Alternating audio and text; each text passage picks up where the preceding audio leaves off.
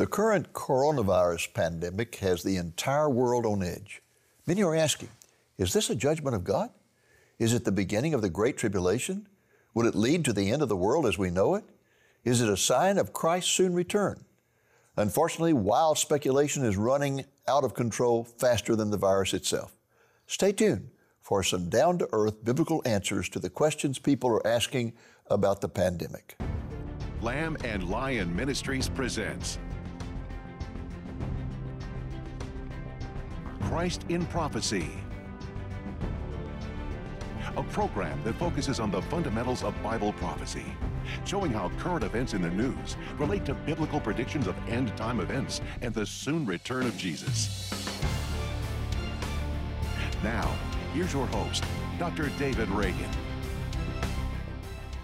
Greetings in the name of Jesus, our blessed hope, and welcome to Christ in Prophecy. My two colleagues, Nathan Jones and Tim Moore, are primed to answer your spiritual questions about the pandemic that is sweeping the entire world. Fellas, let's jump right into this with the first question, and the first question is this. Some people are saying this pandemic is a judgment of God, but isn't God a God of love? And if so, how could He be responsible for something so horrible? Isn't the God of wrath and judgment the God of the Old Testament? Well, fellas, as you can see, this first question has a whole lot of questions within it. For example, it's asking, what is the nature of God? Is the God of the Old Testament different from the God of the New Testament? Can bad events ever be attributed to God? Shouldn't Satan be the one blamed for this pandemic? Let me read the major question again for you to ponder and our audience. And that question is this. Some people are saying this pandemic is a judgment of God, but isn't God a God of love? And if so, how could He be responsible for something so horrible? Isn't the God of wrath and judgment the God of the Old Testament? Okay, who goes first? Well, that's a very deep question, and we have just a little bit of time, but I think you're ready to jump in the deep water, Well, I'm ready to jump in. Obviously, we know from Scripture that God does not change. He's the same yesterday, today, and tomorrow, forever. And as a matter of fact, in Malachi chapter 3, verse 6, it says, "For I, the Lord, do not change." So He has not changed from the Old Testament to the New. The same God who called people to repentance, sometimes through pouring out judgment, leading to repentance, is the same God today who offers salvation through Jesus Christ. So you're denying a fundamental idea that many people have, and that is that the God of the Old Testament is one thing and the God of the New Testament is a different thing, that He changed. Absolutely denying that. The Scripture denies that. And one of the fundamental characteristics of God is what the theologians call His immutability. Immutable, never changes. Exactly so.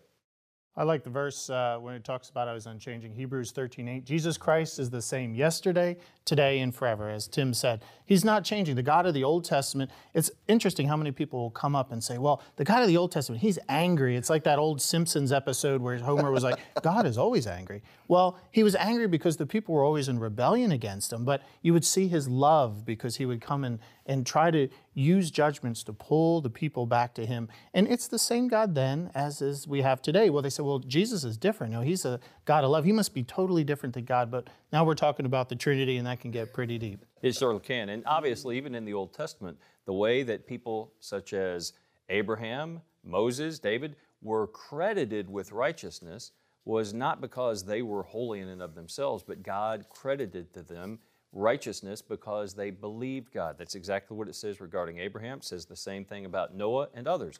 They believed God, and therefore He credited them with righteousness. We put our faith in Jesus Christ. We believe that He is the Son of God and offers salvation, and we are credited with righteousness as well. And I love that you brought up holiness because God's holiness is the foundation for all His other characteristics. Yes. Holy means to be set apart, to be pure. Revelation 15:4 says, "Who shall not fear you, O Lord, and glorify your name? For you alone are holy, for all nations shall come and worship before you, for your judgments have been manifested." And then we've got the four living creatures, the seraphim that sit in front of the throne of God, and day and night they sing, "Holy, holy, holy is the Lord God Almighty." Amen. The fact that He's absolutely pure and that He's absolutely holy is the foundation for the fact that then God can judge sin because He's sinless. Well, and He is not only loving, which is something that is emphasized from New Testament Christians, but He is also just. He is merciful. but He is holy, which means that He is a jealous God. He will not tolerate idolatry. And many people today are worshiping a false god of their own making who only has the attributes they like instead of the true and living God of Scripture.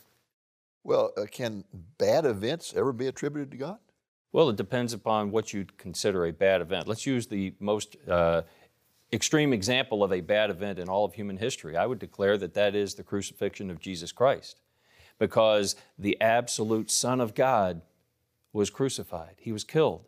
From man's perspective, that is a horrible event, and it truly was. But it's also a glorious event because it proves that Jesus laid down His life. It was not taken from Him, and so it was part of God's plan. And so many other events in human history, God did indeed orchestrate to bring about people's repentance and to bring them back to Him. When people say that nothing evil, nothing bad, nothing that would upset people and get them fear and panic could ever come from God is just nonsense. It is because nonsense. God destroyed the entire earth with water. Yes, He did. Right. And that wasn't Satan doing that. That was God doing it. It certainly was. Sodom and Gomorrah had the same outcome of destruction. Psalm 7:11 says, God is a just judge, and God is angry with the wicked every day. So praise the Lord that God is actually angry with our sin. You love to use the term a cosmic teddy bear, that God just, He just forgives you. I remember I was getting my hair cut, and a lesbian haircutter, and she was telling me that, she does enough good, she'll get into heaven, God will let her in, because, for her God is a loving God who just winks at sin and does it. But we know that God is a just God. And so when you say do good things or bad things happen, it all is based really on God's sovereignty. Who's in charge of the universe? You have a weak God if God isn't in charge of everything. Now, I'd like to think of God's sovereignty as God's driving the car and we're the passengers. We can move around in the car. Sometimes God will stop and we can get out of the car for gas and get back in. But we're always going to end up at that destination, which is final judgment. A judgment of the righteous, which is a good thing if you're a Christian, and a bad thing, a judgment of the great white throne judgment, which will send the unrighteous into everlasting punishment. So when you say good or bad, I think you're absolutely right. That's a relative statement. It is, and I think the other thing to consider is too many Christians think, well, we just get off the hook. God is not going to pour out wrath on us. And we think that the wrath of God just evaporates. No, the wrath of God that each of us deserves, even Christians, was poured out. It was poured out on Jesus Christ. And so He laid down His life. That was God's plan. And Satan thought he had won, of course, at Calvary, but no. The Lord planned for Jesus Christ to lay down His life, and all of us who have put our trust in Him, our wrath, the wrath that we are due, was poured out onto the Lord Jesus Christ. Well, Nathan, you mentioned that God does have wrath over our sins, but one good thing about it is He sure is patient. He absolutely Listen to these words from Nahum. A jealous and avenging God is the Lord. The Lord is avenging and wrathful. The Lord takes vengeance on His adversaries, and He reserves wrath for His enemies.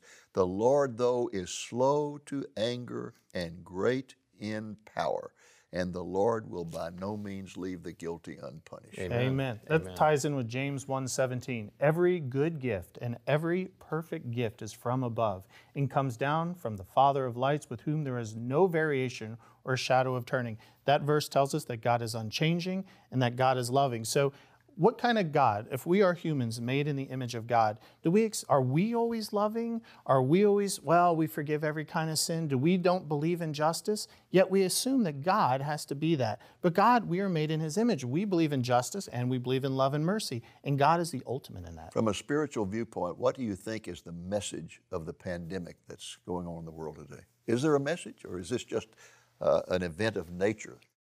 Go ahead, Blake. Well, I've heard three theories. All right.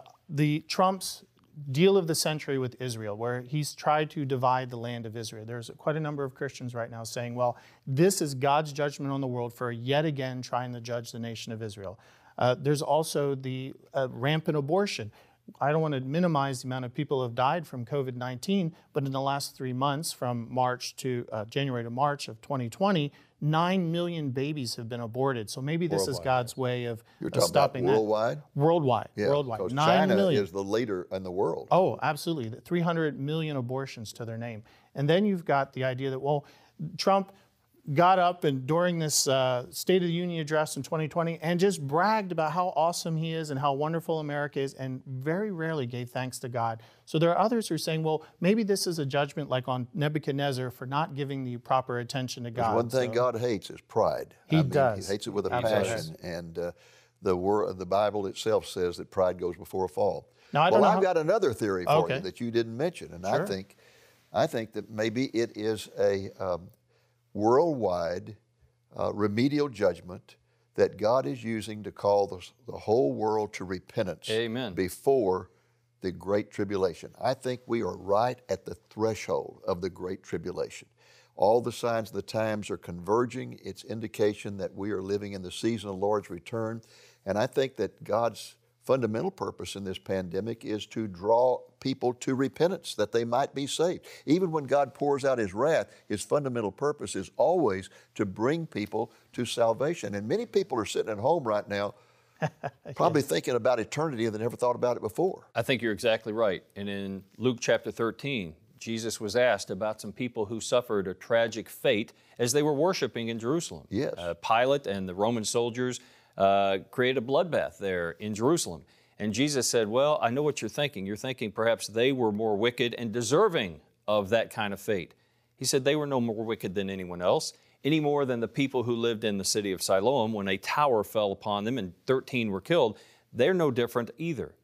And his bottom line lesson in both of those episodes was to say, and I'll quote the Lord Himself, I tell you, no, meaning they're no more wicked, but unless you repent, you will all likewise perish. He said it again, if you do not repent, you will all likewise perish. And so that is the lesson for us today. We cannot know exactly why the Lord has allowed certain things. We can't read His mind. No, Job wanted to ask the Lord a few questions. You know, why am I suffering? But the interesting thing is the Lord never answered those questions. He never does. He just says the righteous shall live by faith. Exactly right. And look at Habakkuk. He wanted to know God's plans, and God says, well, you're just not going to believe them if I told you, so just trust me. And I think that's it for the church. I mean, what time period have we ever lived in where all of churches have to stay at home, but He's given us the technology Well, I want to get connect? into that in the second half of our program. Because it's exciting. Right now, It let really me just conclude this section by saying that one of the persons I respect most is Ed Hindson at Liberty University. And he put out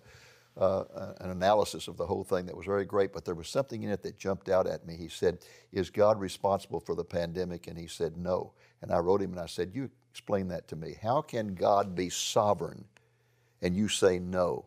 Because God is sovereign. He could stop this. He could stop it from ever beginning. He could contain it to China. He could stop it tomorrow. God is sovereign. He said, well, here's the reason I said that. He said, certainly this is under the sovereignty of God. But he said, I said, God's not responsible because man is the one responsible. It is his sins that has caused this to come And even upon our the world. original sin that caused God to create a curse upon the whole world. Yes. And we're still feeling ramifications of that here how many millennia later. And so we're the ones responsible. Our sins have caused it, and we are the ones that God is speaking to and saying, come to me in repentance. I will forgive it all, and you can spend eternity with me. Well, folks, we are going to take a brief break, and when we come back, we're going to take a look at a different aspect of the pandemic, namely, how should we as Christians respond to it?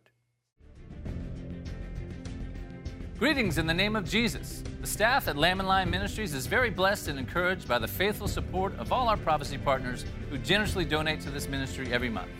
Your donations allow us to proclaim the soon return of our Lord Jesus Christ through our television show Christ in Prophecy and through our magazine, website, conferences, and the many ministries we support, both domestic and international. If you are not partnering with us and would like to, we invite you to do so for a donation of just $25 a month or a one-time donation of $300 a year. As a prophecy partner, you will receive 6 issues of our exciting magazine, The Lamplighter, and 6 other including either publications or videos. One of those gifts will be our annual Holy Land Calendar. Please partner with us to share the good news of Jesus' return. Call the number on your screen or go onto our website and become a prophecy partner today.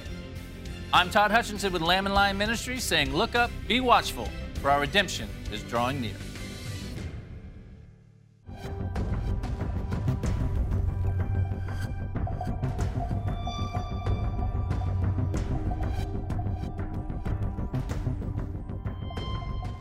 Welcome back to Christ in Prophecy and our discussion of the spiritual meaning of the pandemic. I want to shift our attention now to a discussion of the proper Christian response to the pandemic. But before I do so, there's two quick questions I want to throw at you that people keep asking us. Number one, is this the beginning of the tribulation? I would say it is not the beginning of the tribulation, but this is a lead-in to the tribulation. We know from Scripture that in the time leading to the tribulation, there will be birth pangs. And the Lord Himself talks about earthquakes and famines. And in one reference in Luke, He talks about pandemics or pestilence that will come upon the world. And so these are going to be birth pangs that will happen with more frequency and more intensity. So well, that just leads to another question for you, and that is, then how do we know when does the tribulation begin? Well, the book of Daniel tells us flat out that the Antichrist, this one world ruler, will rise by making a peace covenant with the many, or meaning Israel. The moment he makes that covenant, we're into it. You can count 7 years today of 30-day months leading up to Jesus' second coming. Clearly, there's no one world ruler right now, but I totally agree with Tim. Not only pandemic, but fearful events is one of the signs Jesus gave in Luke 21. All right, very quickly, another question. Is this the end of the world? No. Well, the Bible has been calling the church age the end of the world for a long time, so that part can be made. But I think we're the end of the world. But even though the tribulation, after the rapture comes, we still know there's a 1,000-year millennial kingdom after that. So it's really hard to argue when the end of the world is, but it might be, as Noah learned, the end of an age. And I believe we're certainly near the end of an age. The world really doesn't end, because even at the end of the millennium, we get a new heavens and a new earth, and we're going to spend eternity on a new earth. Right. So the end of the age, I would say definitely yes.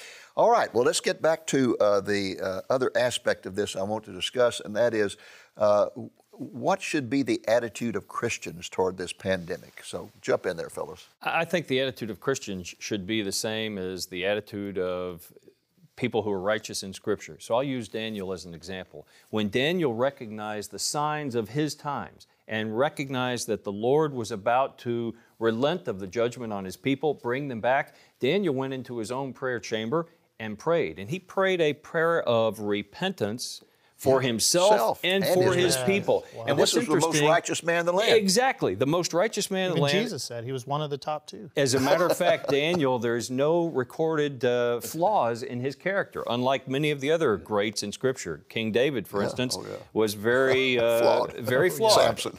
Just like all of us. Daniel, we know, was flawed because he was a mortal human being. But that's not recorded in terms of delineating his flaws. But when he saw that he was living in a season of the Lord's fulfillment of a promise, a prophecy, he prayed a prayer of repentance. I think every one of us, and so my family has been modeling this.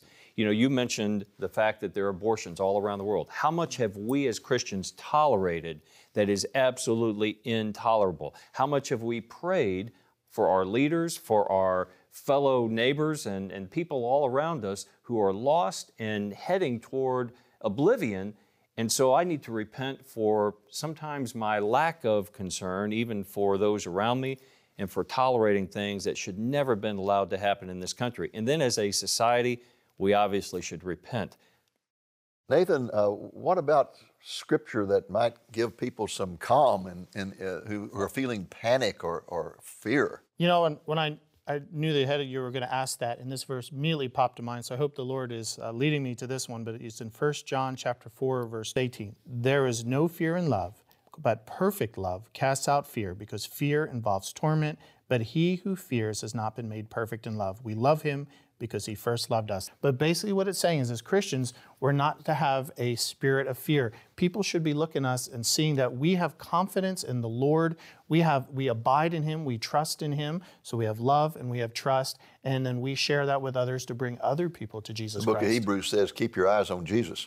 Absolutely. People should be looking at Christians saying, why do you have joy? Why do you have peace? I mean, we're all panicking, and we're seeing right at this phase, there's a little scared and everybody's getting together. But should things continue to get worse and worse, we're going to start seeing fear. We're going to start seeing unchristian behavior. And we as Christians need to show the love of Christ and be examples. I think the Lord himself gave us a command. We don't look at it as a command sometimes, but it is. And he said in John chapter 14, verse 1, do not let your heart be troubled. Yes. Believe in God, believe also in me. And that's when he said he went to his Father's house to prepare a place for us.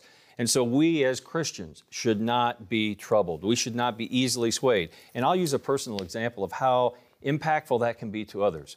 My sister Rachel and her husband David, who is a pastor as well, had a tragedy befall them several years ago. They had a little boy named Jacob who was born with a heart defect. He lived just a handful of days before he died.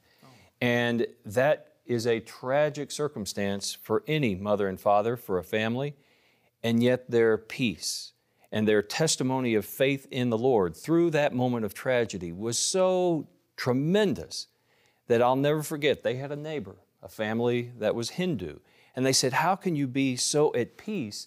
You've lost a child, a little baby, an innocent baby." And they said, "That's because we know Jesus Christ as our Lord and Savior." And this family said, "We don't have that kind of comfort. We don't have that kind of peace in the midst of a traumatic event." Well, folks, we're seeing a traumatic event on a national stage and international stage, and it should be Christians who manifest that level of peace, not allowing our hearts to be troubled because we know Jesus Christ. Not only do they not have peace, but for example, Hindu people hire professional mourners to come and scream and yell and cry and carry on.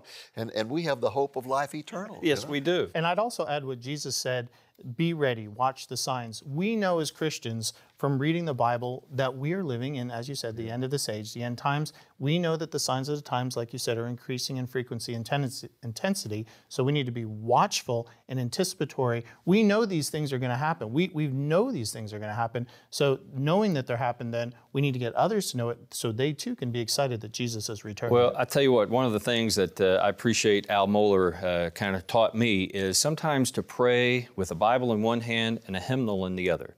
Because hymns, just like David's Psalms, allow our hearts to cry out. This morning we had a prayer time even here at the ministry, and in one instance we didn't even have the words to put into a prayer, but we said, "Lord, we know your Holy Spirit will utter the words on our behalf." Sometimes hymnists have done that. And so here's a hymn from a lady named Priscilla Owens. She was a Scottish immigrant who lived in this country over 100 years ago, up until the Spanish flu pandemic of 1918 through 1920.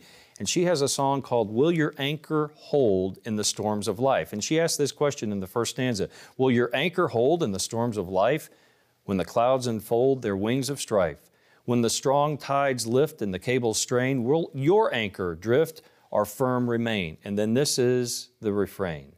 "We have an anchor that keeps the soul steadfast and sure while the billows roll, fastened to the rock which cannot move, grounded firm and deep in the Savior's love." And indeed we do, and we should demonstrate that to a world that is fraught with panic and peril and anxiety all around us. In my morning devotions right now, I'm reading through the Old Testament, and I'm at Joshua.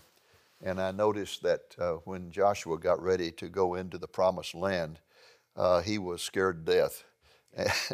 And the thing that the Lord kept saying to him over and over, I mean, it's just like a broken record. Over and over and over, the Lord says, "Joshua, be strong and courageous. Strong and courageous. Do not tremble. Do not be dismayed, for the Lord your God is with you." Amen. And you know what's beautiful? Even when he gave his first command to the people of Israel, their response to him was echoing what the Lord had already spoken to his heart. They said, "Be strong and courageous." What an affirmation that the Lord was in the midst of them all. Well, those are wonderful words of comfort, and any other scriptures come to mind? I mean, there's so many that we could refer to that people need to know. I love Romans 8:38 through 39. "For I am persuaded that neither death, nor life, nor angels, nor principalities, nor powers, nor things present, nor things to come, nor height, nor depth, nor any other created thing shall be able to separate us from the love of God, which is in Christ Jesus our Lord." He pretty much named every natural disaster that you could possibly go through in life, and heartache and misery, but nothing can separate us from God's love. Well, the one I want to leave people with in this particular section is one that really changed my life. And we have to realize that we're not only facing a health pandemic, but I believe that when this health pandemic is over, we're going to be facing an even greater crisis, and that is the collapse of our economy. And we're going to see people massively unemployed all over the place. So this is not, I don't see the light at the end of the tunnel on this particular one yet. So people need to mark this verse and read it every day. And that is, 1 Peter chapter 5 and verse 6. 1 Peter 5:6. Humble yourselves under the mighty hand of God, that he may exalt you at the proper time. Cast all your anxiety upon him, because he cares for you. We have a personal God who cares for you.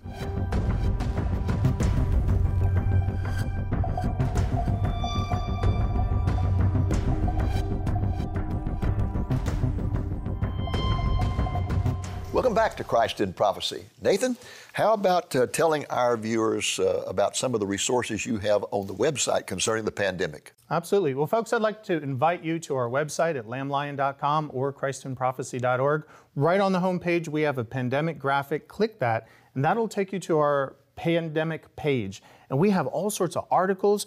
We're going to have a special magazine, Lamplighter Magazine, that's dedicated to the pandemic. We have Truth Will Set You Free podcast, where Vic Batista and I discuss. We have many articles by Tim Moore about the pandemic. If you're looking for a place to go, also on our YouTube channel, we've started a new short video series called Prophetic Perspectives, and we give a 1, 2, 3 minute devotional to help you during this time. Well, folks, that's our program for today. I hope it has been a blessing to you, and Lord willing, I hope that you will be back with us next week. Until then, this is Tim Moore speaking for Lamb and Lion Ministries, saying, look up, be watchful, for our redemption is drawing near. For more information about how to cope with the problems of this world and even to overcome them, you need to get a copy of Dr. Reagan's book, Living for Christ in the End Times. This book was originally published in the year 2000. Dr. Reagan completely updated it in a second edition that was published in 2015. It has proved so popular that the second edition has since gone through a second printing. In this book, Dr. Reagan spells out in detail the two major challenges facing Christians today: the exponential deterioration of society and the rapidly growing apostasy in the church. He then presents in detail 10 ways in which believers living in these end times can cope with these challenges and others like them. Those 10 ways are: standing on the Word of God, believing in the power of God, relying on the Holy Spirit, practicing tough faith, ordering your priorities, keeping an eternal perspective, standing for righteousness, persisting in prayer, surrendering in worship, and clinging to hope. He concludes the book with a section titled The Victory Over Paganism. It is in this section that he provides an overview of the signs of the times that indicate that we are living in the season of the Lord's return, when he will bring peace, righteousness, and justice to this sin-sick world. The book runs 327 pages in length and is written in Dr. Reagan's down-to-earth, easy-to-understand style. You can get a copy of the book for a donation of $20 or more by placing your order through our website at lamblion.com or by calling our office at the number you see on the screen. If you call, please do so Monday through Friday between 8 a.m. and 5 p.m. Central Time. And in addition to the book, we will send you a free copy of this special edition of our magazine, which contains articles by Dr. Reagan and Colonel Tim Moore about the coronavirus pandemic. These articles will help you to understand the spiritual implications of this worldwide epidemic. The book and the magazine can be yours for a gift of $20 or more, including the cost of shipping. Just ask for offer number 920. Again, you can place your order through our website at lamblion.com or by calling our office at the number you see on the screen. Thank you for joining us on today's Christ in Prophecy, a presentation of Lamb and Lion Ministries, a non-denominational ministry dedicated to teaching the fundamentals of biblical prophecy and proclaiming the soon return of Jesus.